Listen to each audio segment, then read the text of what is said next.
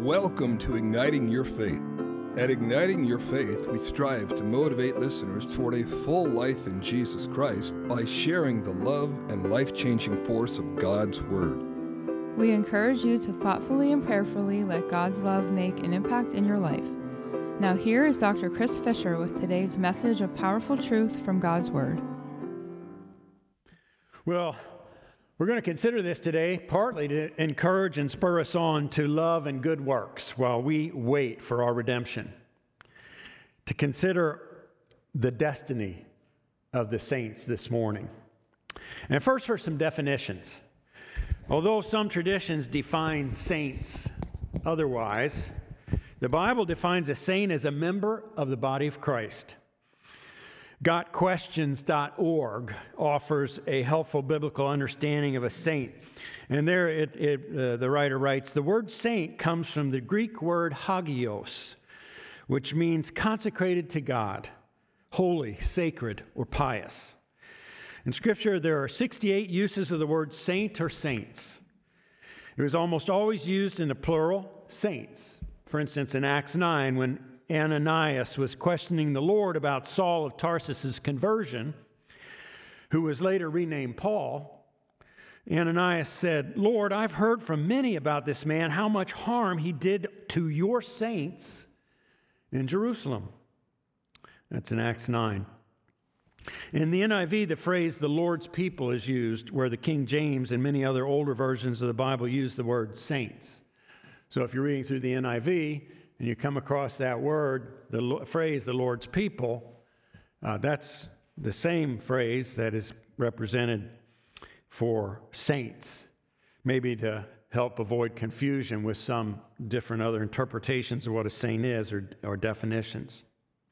There are three references referring to the godly character of saints. And the idea is the same. In the Bible, the word saints is a group of people set apart for the Lord and His kingdom. And it includes godly character. In those three references, one from Romans 16:2, that you receive her in the Lord in a manner worthy of the saints.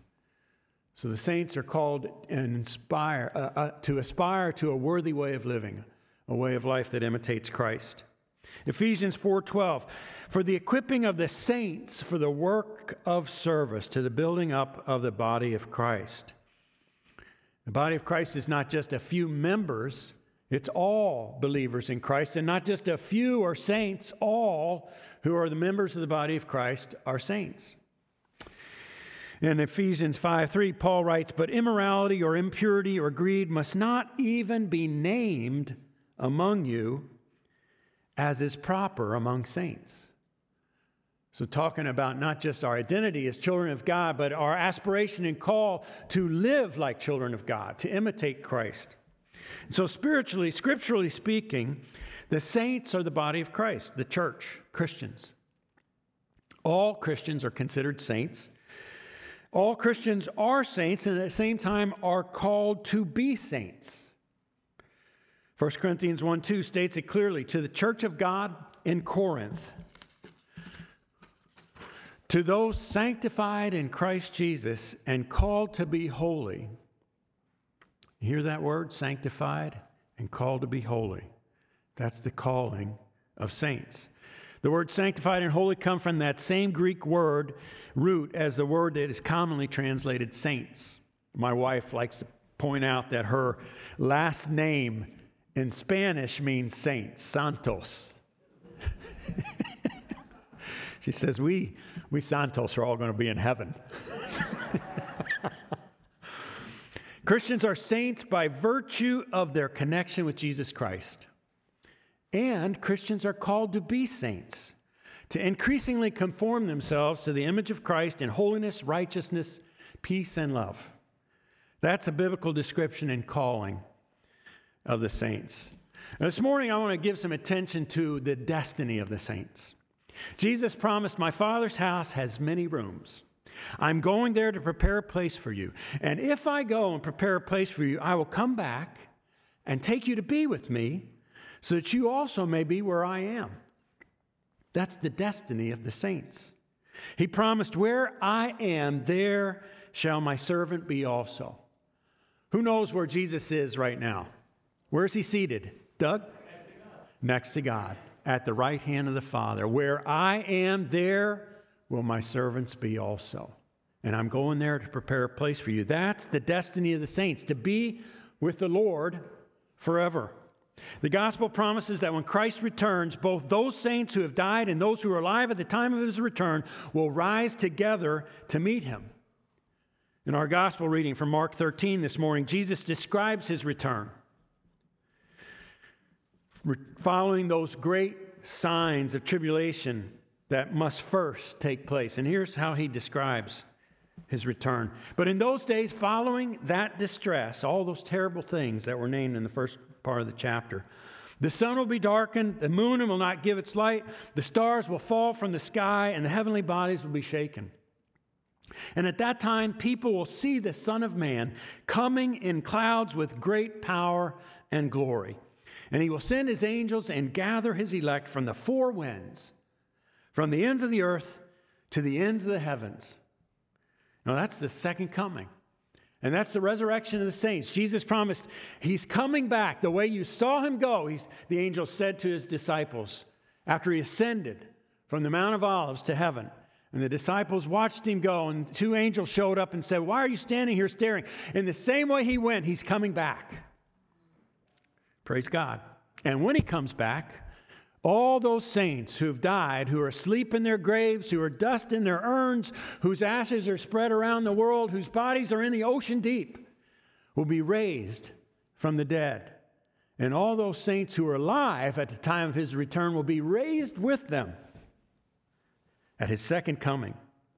That the dead are alive to God now is proved in Mark 12, where Jesus rebukes the Sadducees who said there was no resurrection. Listen to what it says there. Then the Sadducees, now remember they were the part of the ruling party, the upper crust elite of Jewish society at the time of Christ, and many of them were on the Sanhedrin, the Jewish ruling council. And they were a group that didn't believe in the resurrection, who thought that this life is it, what you've got right here, and when you die, that's the end. You're snuffed out. Like modern-day materialists who think this world is all there is and there's no spiritual domain. And that when we die, that's the end of the story. And the only kind of posterity we have is what happens with the generations to come. Listen to what Jesus says to those Sadducees who say there's no resurrection when they came to question him. And they came with what for them would have been a crazy-making story, since they didn't really believe in the resurrection.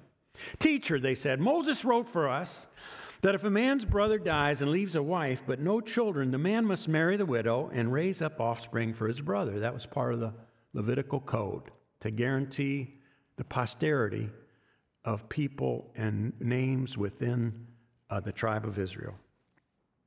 Now there were 7 brothers. The first one married and died without leaving any children. The second one married the widow, but he also died, leaving no children. It was the same with the third. In fact, none of the 7 left any children.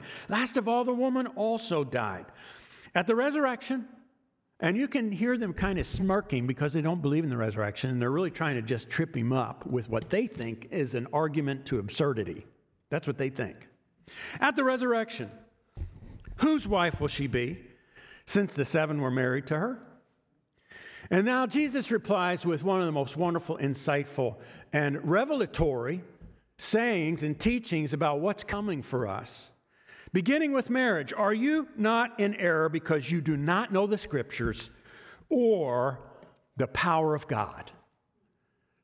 Those people who think the material world is all there is, like the Sadducees who think there's no resurrection of the dead, they are in error because they do not know the Scriptures and they do not know the power of God. And that's who these people were. Are you not in error because you don't know the Scriptures or the power of God? When the dead rise, they will neither marry nor be given in marriage. They'll be like the angels in heaven.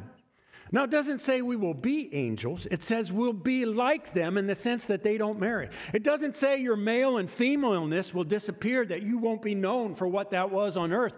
That's somehow built into who we are. But we won't marry anymore.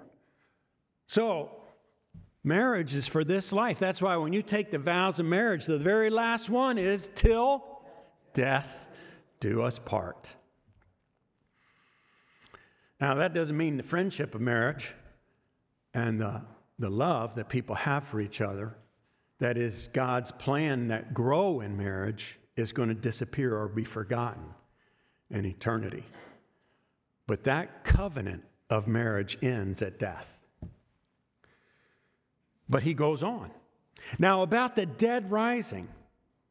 Have you not read in the book of Moses, in the account of the burning bush, how God said to him, I am the God of Abraham, the God of Isaac, and the God of Jacob. He is not the God of the dead, but of the living. You are badly mistaken. So Jesus puts these guys in his place, and you'll see later why his putting him in place is the final word about eternity. Remember what he said in the next chapter? Heaven and earth will pass away, but my words will never pass away. And how does he say that? Because as Son of God, Almighty God, through whom the universe was made, he knows. He knows the truth about who we are and what we were made for and what we are destined for and the destiny of the saints. God is the God of the living. And Abraham, Isaac, and Jacob are alive to him now. That's why it doesn't say God was the God of Abraham, Isaac, and Jacob. He is the God of these men, these women, and these saints, these people who have loved God, who are present with him now, and they are alive to him as he is alive to them. That's why Moses could come back and talk with Jesus on the Mount of Tabor, the Mount of Transfiguration, when he came with Elijah from heaven and spoke with the Son of God as he was revealed in his glory to the disciples there, that handful, that inner circle. Because Moses was in heaven. And he could be sent by God to come back with Elijah to encourage Christ in the final bits of his mission. So you see, the Sadducees needed to be rebuked. Modern materialists need to be corrected because they are badly mistaken about the nature of reality.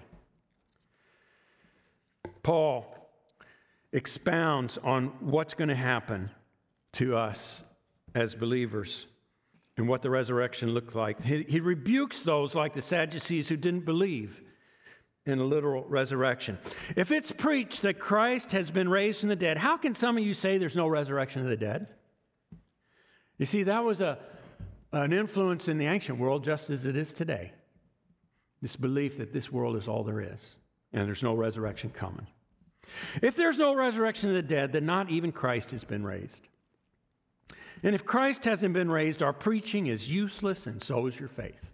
Listen, there are versions of Christianity out there that say Jesus was a good man and he had a lot of nice things to teach, but at the end, when he hung on the cross, that was really the end of his story. And so what we're supposed to do as his followers, imitate that go to the cross type of life so that good works and justice can keep going forward.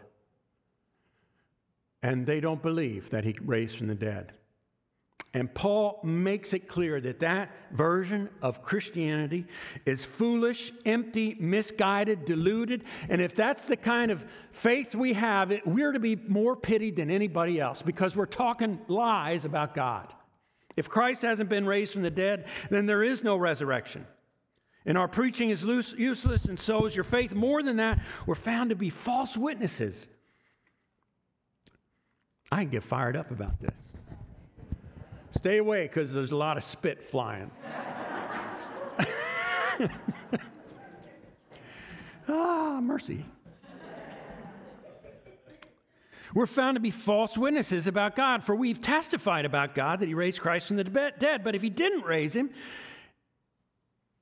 if in fact the dead are not raised. For if the dead aren't raised, then Christ hasn't been raised either. And if Christ hasn't been raised, your faith is futile. You're still in your sins. And then those who also have fallen asleep in Christ are lost. For if only for this life we have hope in Christ, we are of all people most to be pitied. See, Paul pulls the cover back on that type of empty faith and says that's worthless. If there's no resurrection, if there's no eternal destiny for us, if Christ hasn't been raised from the dead, this whole Christianity thing is a crock. And you ought to get out of it as fast as you can. And people who follow a dead Jesus are certainly discouraged because at the end of the day, it's hopeless. Right? How can you follow that guy? He's not any different than anybody else who lived and died throughout history. But that's not who Jesus really is. And Paul's saying all this because he himself was an eyewitness of the resurrection. First part of the chapter, these things are the first importance. And he says that Christ was crucified according to the scriptures, in other words, in fulfillment of ancient prophecy, that he was dead, and that on the third day, also in accordance with ancient prophecy, he was raised from the dead. And here are the eyewitnesses. He appeared, first of all, to Cephas, and then to the 12. Well, he didn't say first of all to Cephas. He says to Cephas because first of all, he appeared to the ladies. Remember? To the 12, and after that, he appeared to more than 500 of the brothers and sisters at the same time, most of whom are still living, though some have fallen asleep. And then he appeared to James, the brother of the Lord, and then last of all to me. Oh, to all the apostles, and then last of all, he appeared to me also as the one abnormally born. Remember, at the time of the resurrection, Paul was an enemy of this movement. And later on, as it was spreading, he was a persecutor of the church. And then Jesus appeared to him in the resurrection. And Paul's heart was changed. The blinders on his eyes fell off to who Messiah is. He saw the risen Christ. More than that, Jesus kept teaching him what the real gospel was, one-on-one. So that he got a gospel directly from Jesus, not from the other apostles.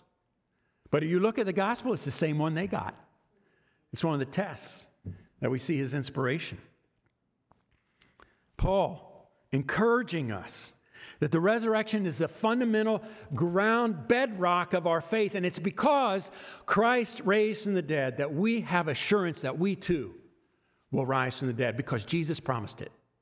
And if he promised he was going to conquer death, and he fulfilled that promise, all his other promises are trustworthy. Heaven and earth will pass away, but my words will never pass away. Glory to God. You see, our eternal destiny as saints who trust in Jesus is resurrection. Not the snuffing out of material existence as the materialists like the Sadducees believe, not reincarnation. You're not going to come back as somebody else. God made you, special you, to be holy, to be like him in his image, never intending or wanting you to be snuffed out. You are so precious to him that he intends for your identity, your personhood, your nature, your being to last forever. And he's made a way for that to happen by the death of his son. Amen. Not the transmigration of souls. You're not going to die here and come to life on some other planet or come back here as a bug if things didn't go well. Praise God. What God promises his saints, the elect, the Lord's people, is not just a better life now, but eternal life with him in the resurrection body like his. As the Apostle John promises in his first letter, 1 John 3:2, dear friends, now, we are children of God, and what we will be has not yet been made known. But we know that when Christ appears, we shall be like him, for we shall see him as he is. You see, this is God's promise that the saints will be raised from the dead and given a resurrection body like our Lord's. Paul continues in 1 Corinthians 15, after emphatically insisting on the primacy of the resurrection, what the resurrection body will be like. He says, but someone will ask, how are the dead raised? This is chapter 15, verse 35 and following. What kind of body with what kind of body will they come? How foolish. What you sow doesn't come to life unless it dies. When you sow, you don't plant the body that'll be, but just a seed, perhaps of wheat or of something else. But God gives it a body. As he's determined, and to each kind of seed he gives its own body. Not all flesh is the same. People have one kind of flesh, animals have another, birds another, and fish another. There are also heavenly bodies, and there are earthly bodies, but the splendor of the heavenly bodies is one kind. The splendor of the earthly bodies another. The sun has one kind of splendor, the moon another, and the stars another, and stars differ from star in splendor. And so it will be with the resurrection of the body. The body that's sown is perishable. It's raised imperishable. It's sown in dishonor. It's raised in glory. It's sown in weakness. It's raised in power. It's sown a natural body. It's raised a spiritual body. How many of you have felt the perishable, dishonor, weakness, natural? The older I get, the more I feel it. And you know that when you go to a funeral and there is the body in the coffin or the ashes in the urn, you see all those things lived out. You see how we wear out like a garment. And glory to God, that's not the end of the story. That the first death is not what we're to fear. That we're supposed to prepare and get ready to meet the Lord so that we escape the second death, which is what happens when all the dead are raised and all stand before the Lord at that great judgment throne, when the sheep and the goats come before him and they're sorted out according to their faith and their life. Whether their names are written in the Lamb's book of life because they trusted in Christ. And they showed they trusted in Christ because of the way they lived, that they pursued being the saints. They were the saints, and they lived into being the saints. And there, those people have the glorious destiny of the imperishable, the glorious, the power, the spiritual body, like Jesus's, that lives forever. If there's a natural body, Paul continues, there is also a spiritual body. As it's written, the first Adam became a living being, the last Adam. Now, the first Adam is literally our original ancestor, a living being.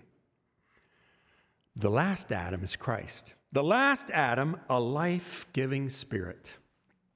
The spiritual didn't come first, but the natural, and after that, the spiritual. The first man was of the dust of the earth. The second man is of heaven. And as was the earthly man, so are those who are of the earth.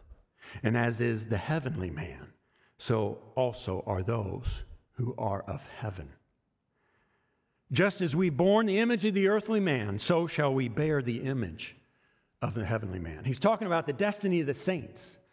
That as in we began in the flesh, because we put our faith in Jesus, we entered into the Spirit, and our destiny will be His. The spiritual man who's conquered death, we too will conquer with him. So I declare to you, brothers and sisters, he says, Paul continues, that flesh and blood cannot inherit the kingdom of God, nor does the imperishable inherit the imperishable. Listen, I tell you a mystery. We will not all sleep, but we will all be changed in a flash, in the twinkling of an eye, at the last trumpet. For the trumpet will sound, and the dead will be raised imperishable, and we will be changed. For the perishable must clothe itself with the imperishable, the mortal with immortality. And when the perishable has been clothed with the imperishable, the mortal with immortality, then the saying that is written will come true: death has been swallowed up in victory. Amen. That's why death's the last enemy, and it's going to be vanquished and come to an end. You see, our resurrection is guaranteed by Christ's own resurrection. We saints will be given a resurrection body like His that is immortal, that can never die again. As His body bears the scars of His passion, even in the resurrection, showing that the memory of His sacrifice will endure forever, so too shall our memories endure. Our being, our personhood, redeemed and sanctified and under the blood of the Lamb and renewed, purified like our God. They're part of who we are. So you're not going to disappear. You're not going to forget who you were. You're not going to forget the relationships of love and intimacy and personhood and community that you had in this world. They're going to be fulfilled. And so Paul encourages us about our destiny as saints with these words I want to close with from 1 Thessalonians 4. See, it's all over. It's all over the New Testament. It's all over the Old Testament. Daniel's the one who prophesies that there's going to be a general resurrection of the dead, both the wicked and the righteous.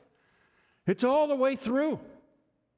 Paul writes, brothers and sisters, we don't want you to be uninformed about those who sleep in death,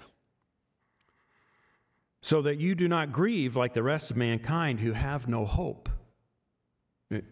Get your head around that. materialists, people who don't know Jesus, people who face death without having a relationship with God in Christ, it is not a good future they're perceiving.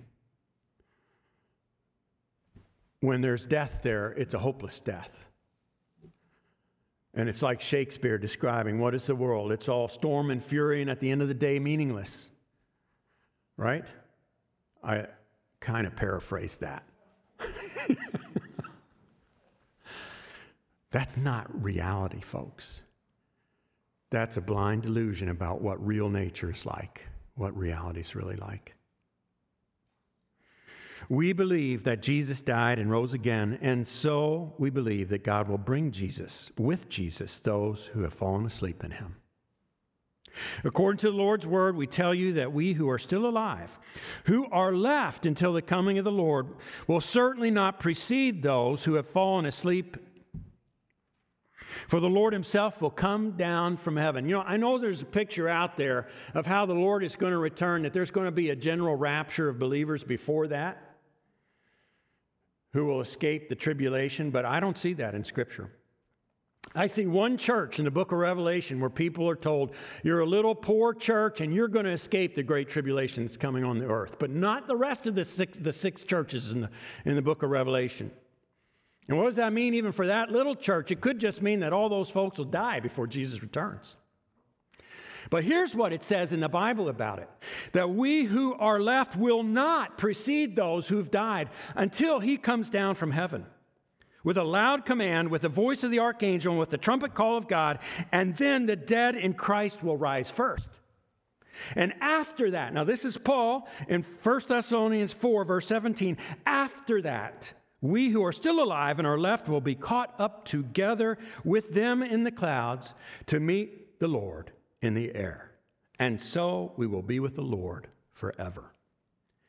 Therefore, encourage one another with these words. You have a wonderful, we have a wonderful destiny. And all those saints who've gone before us, they're not just dead. Their bodies, yes, their natural bodies are decaying. They're in the grave or they're dust. They're going back to the elements. But in the spirit, God knows them. They are alive to him. God is the God of those saints. And they wait for their full redemption. It says in Revelation that the spirit of the saints, the martyrs, is under the altar calling out to God. How long? How long? They're there in glory with him, waiting for the full redemption of their bodies when those dead in Christ rise and they're given a resurrection body like Jesus's. And then we too will join them in the air. Them first, us after. Together in the air, being transformed and joining with all those saints in glory. Now, this is Christ's call to have faith in him. To put your trust in him. Are you a saint? Do you know yourself to be a saint? Do you understand who you are as a child of God? Not because of anything you've done, but because of your faith in Jesus. Have you trusted in his sacrifice for your sins? Have you surrendered to him as Lord to let him be God? This is faith. This is recognition of the truth that he conquered death and what that means for all of us human beings and what we owe him in allegiance and loyalty and faithfulness to conform to his image because he's paid the price for us. He's bought us with his own blood, right? And if he bought you with his own blood, you are not your own anymore. Amen? Hallelujah? If you're just your own, then death at the end of the story is going to be a hopeless affair. But if you belong to somebody else who's conquered death, oh boy, right? The best is yet to come. Glory to God, glory to God. Amen. Let's pray. Father, we just thank you. We thank you for this great salvation you've given us in your Son, that today, even as we name saints who've died in this past year, that we're not grieving as those without hope, but we're grieving, looking forward to that reunion. When we're caught up in the air together with them and rising, we see them and say, oh, this is awesome, brother and sister, here we go. on to eternity. Thank you for your Holy Spirit, that down payment of our salvation that comes now and works in us truth and grace to conform us to your image, Lord Jesus. And we surrender to that work. We put our hope afresh in you. We put our faith afresh in you. And together with the saints, we worship you. Amen.